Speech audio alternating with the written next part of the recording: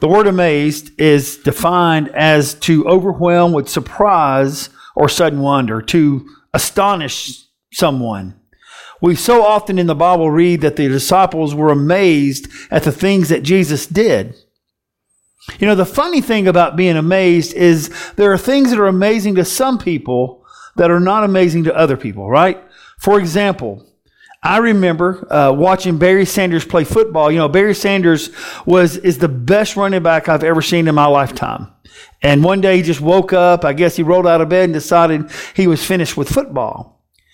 But man, I'm telling you, when he ran with the ball, he could torque his body. He could run full speed. He could stop and bend and move. And he honestly looked like a video game when he ran the ball. And I was amazed at just the way he ran the ball and how he could just change directions literally on a dime.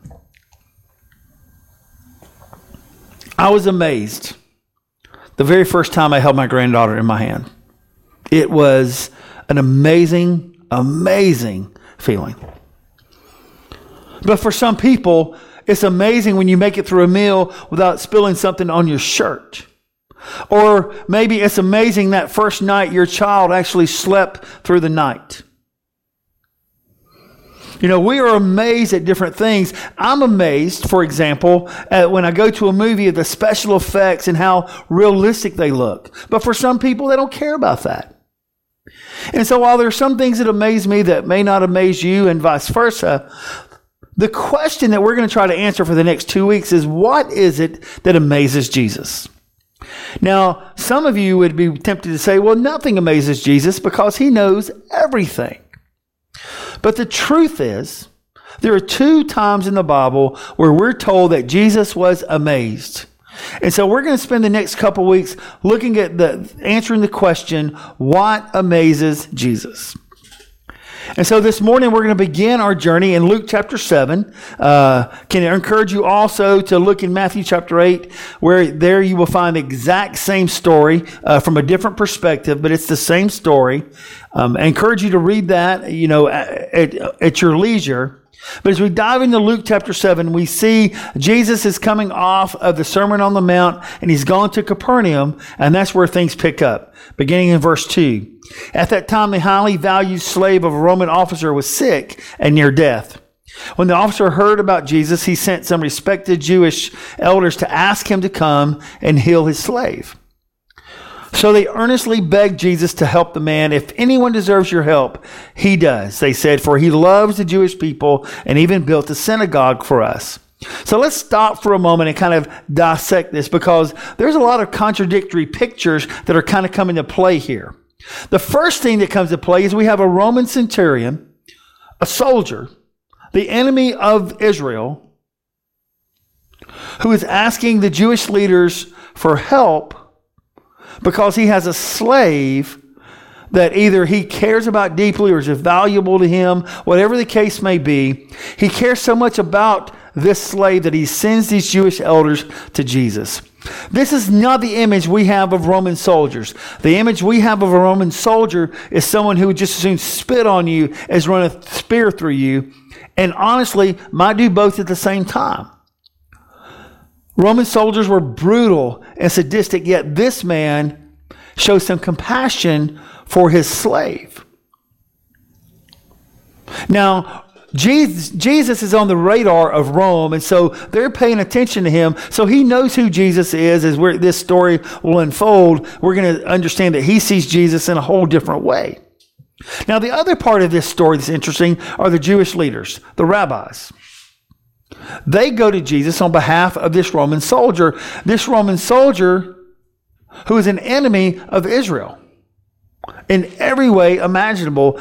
Yet they go to Jesus on this man's behalf, and they go to a man that they don't really trust or care about. I mean, these guys don't care about Jesus, but man, they care about their position with this official. And their rationale to Jesus is really simple. He's a nice guy. He deserves our help. He builds stuff for us. He built the synagogue for us. I mean, he does nice things for us. He deserves your help. So will you come and heal his servant and help his servant? And verse 6 tells us that Jesus went with them. Right? And so you have all these things that are taking place. But this is where things really get interesting. So picking up at the end of verse 6, we see these words. But just before they arrived at the house, the officer sent some friends to say, Lord, don't trouble yourself by coming to my home, for I'm not worthy of such an honor.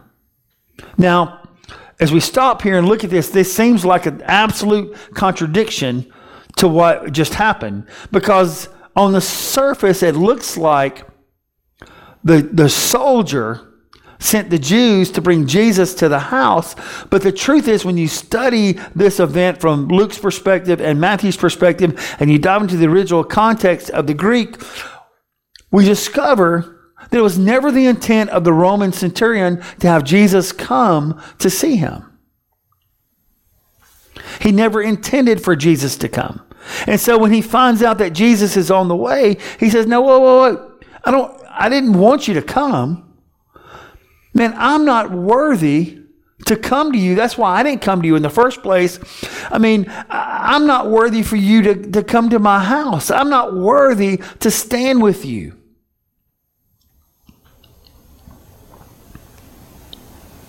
But I think what's taking place here, if we kind of strip this down and we understand the history of the Jews and Jesus, is that they most likely needed to see a show. They wanted to see Jesus do something. They wanted Jesus to owe them.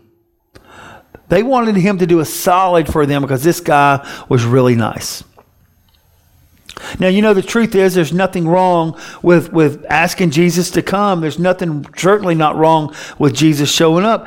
And the truth is we live in a world where sometimes we look for a sign from people, right? I mean, we pray and we pray and we pray. I can't tell you how many times I've been guilty of saying, Lord, if you want me to do this, if you want me to do it, you got to show it to me. I remember as a kid standing out in my yard before a baseball game, and I would throw the ball up in the air, and I would throw it up 10 times, and I would, and I said, Lord, if I catch all 10 of these balls, that's a sign that we're going to win the game, and I'm going 4 for 4. And you throw the ball up in the air, and then you start doing crazy things, right? Because you want to make it competitive and interesting. So you start catching the ball behind your back or between your legs. And I remember doing this so many times before a baseball game when I was growing up. And I'd throw the ball up, and I'd catch 1, 2, 3, 4, 5, and then I'd drop one. Well, that's a sign, right? No, I would always say, all right, I'm going to start over again, Lord. That didn't count. That was a warm-up. You see, sometimes we want a sign from Jesus because we want to know that he's in something. We want to know that he's going to be there. Sometimes we ask for a sign because if he doesn't give us a sign or things don't work out, we're just looking for a way out.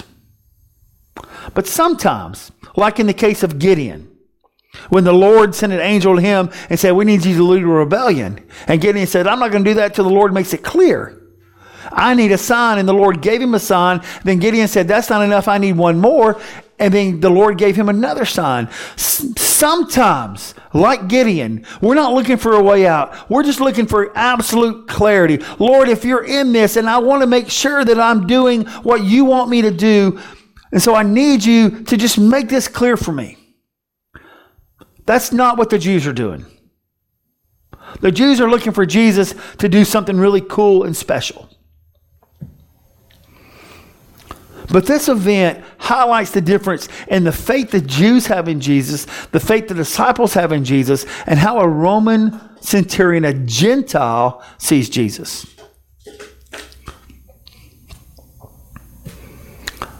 The message from the Roman centurion is really simple. Just say the word from where you are, and my servant will be healed. Just say the word. You see, that's all the centurion wanted. He just wanted Jesus to say the word. I know this because I am under the authority of my superior officers, and I have the authority over my soldiers. I only need say go and they go, or come and they come. If I say to my slaves, do this, they do it. You see, there's something different about this soldier. He sees something in Jesus that the Jews didn't see, the rabbis don't see, the crowds don't see, the disciples don't see. He sees in Jesus a man with authority, but not just authority, a man under kingdom authority. You see, the Roman soldier, the centurion, this captain, recognizes that Jesus is operating at a different level. That he's operating under the authority of the kingdom of heaven. He understands authority because he's a man under authority. This Roman soldier understands that if he tells 100 soldiers to stand their ground against 10,000 invaders, they will stand their ground, because when he gives an order, he gives the order with the full weight of Rome. It's as if the emperor himself is giving the order.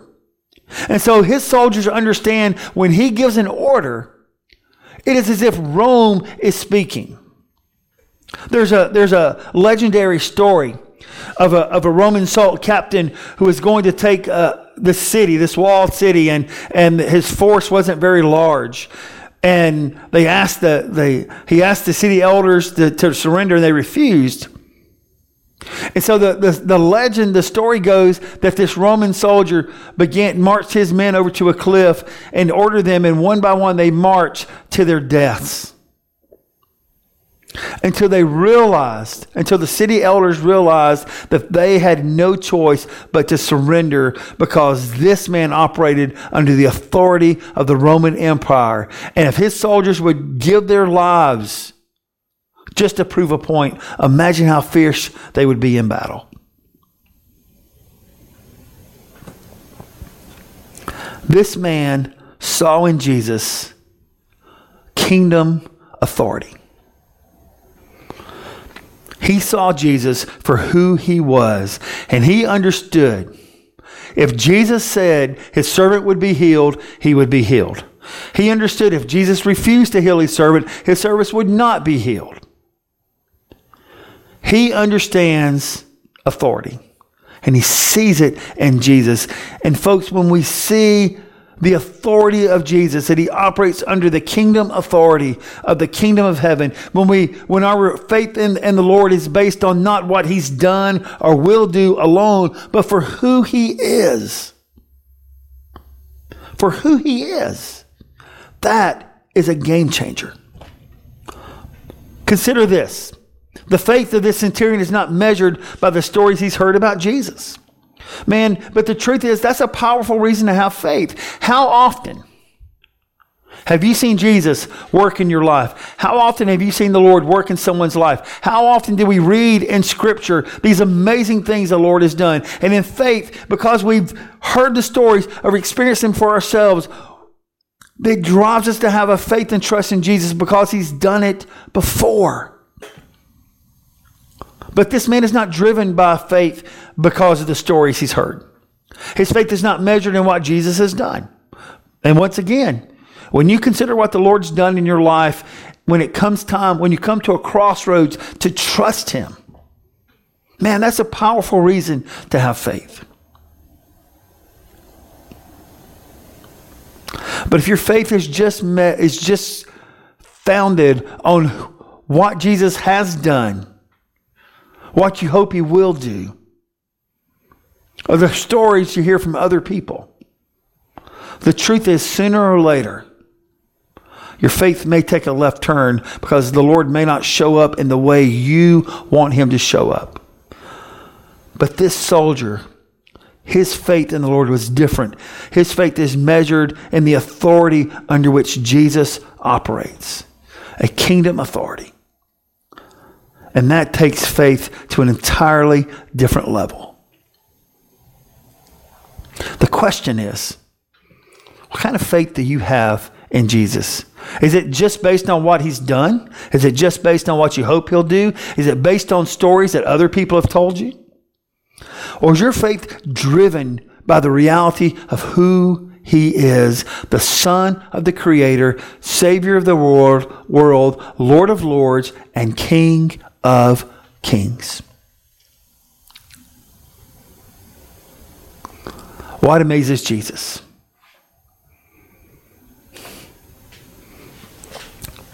Let's take a look. When Jesus heard this, he was amazed. Turning to the crowds that followed him, he said, I tell you, I haven't seen faith like this in all Israel. When the officer's friends returned to the house, they found the slave completely healed. Folks, the text tells us that when they returned home, that at the moment Jesus said he was healed, that's when he was healed. Something happened here. It wasn't the first time Jesus healed somebody. It wasn't the first time Jesus healed somebody from far away, and it wouldn't be the last time. Something different. A Roman soldier, a Gentile, who asked Jesus to heal, who was most likely a Gentile slave. For the first time in recorded history, Jesus was amazed. So what amazed Jesus? Jesus was amazed by faith driven by kingdom authority. You know, this Roman soldier wasn't the first person to send someone to Jesus, wasn't the first person to go to Jesus, right? Jairus, the servant of the high priest, risked his reputation and his job, his position, his standing to go to Jesus on behalf of his daughter. The crowds that came to be healed when Jesus fed the 5,000 men plus women and children, the 8, 10, 12,000 people that he fed that day.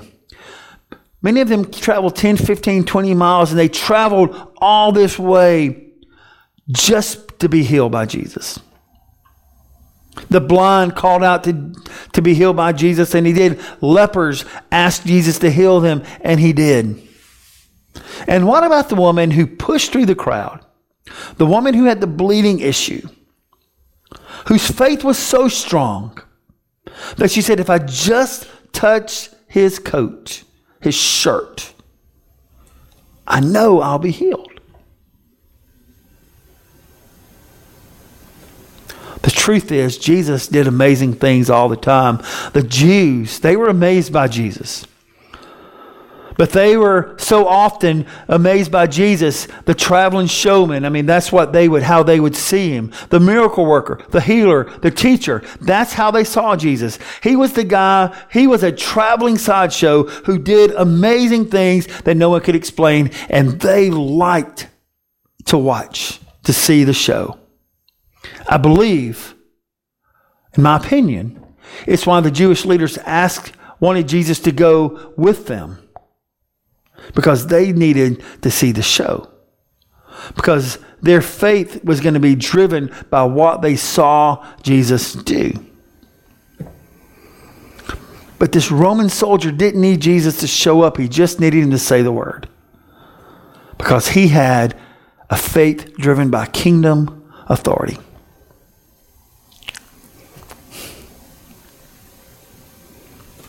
We live in a time of uncertainty. People are afraid. Coronavirus is wreaking havoc.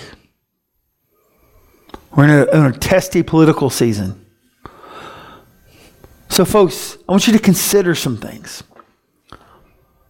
In a time of uncertainty, in a time of fear, in a time of this great unknown, why do we worry about the things which we cannot control if we really believe in the kingdom authority of Jesus? Why do we treat our possessions as if they're ours? If we believe in the kingdom authority of Jesus, who says that everything we have is on loan from him. Why do we carry burdens in this life we were not equipped to carry if we believe in the kingdom authority of Jesus? You know, I shared with you a while back in a series we did just recently that when I pray and Jesus responds to my prayer, I'm not shocked by that. I'm not shocked that when I pray. Folks, when you pray, you should expect the Lord to do what you ask him to do. When you pray for something, you should believe the Lord's going to do it. So we shouldn't be shocked by the things the Lord does. I'm not shocked at what the Lord does. I'm not shocked that how he answers prayers. You know what amazes me? What amazes me that Jesus would even answer my prayer. I am amazed that he would come into this world and die on the cross for someone like me.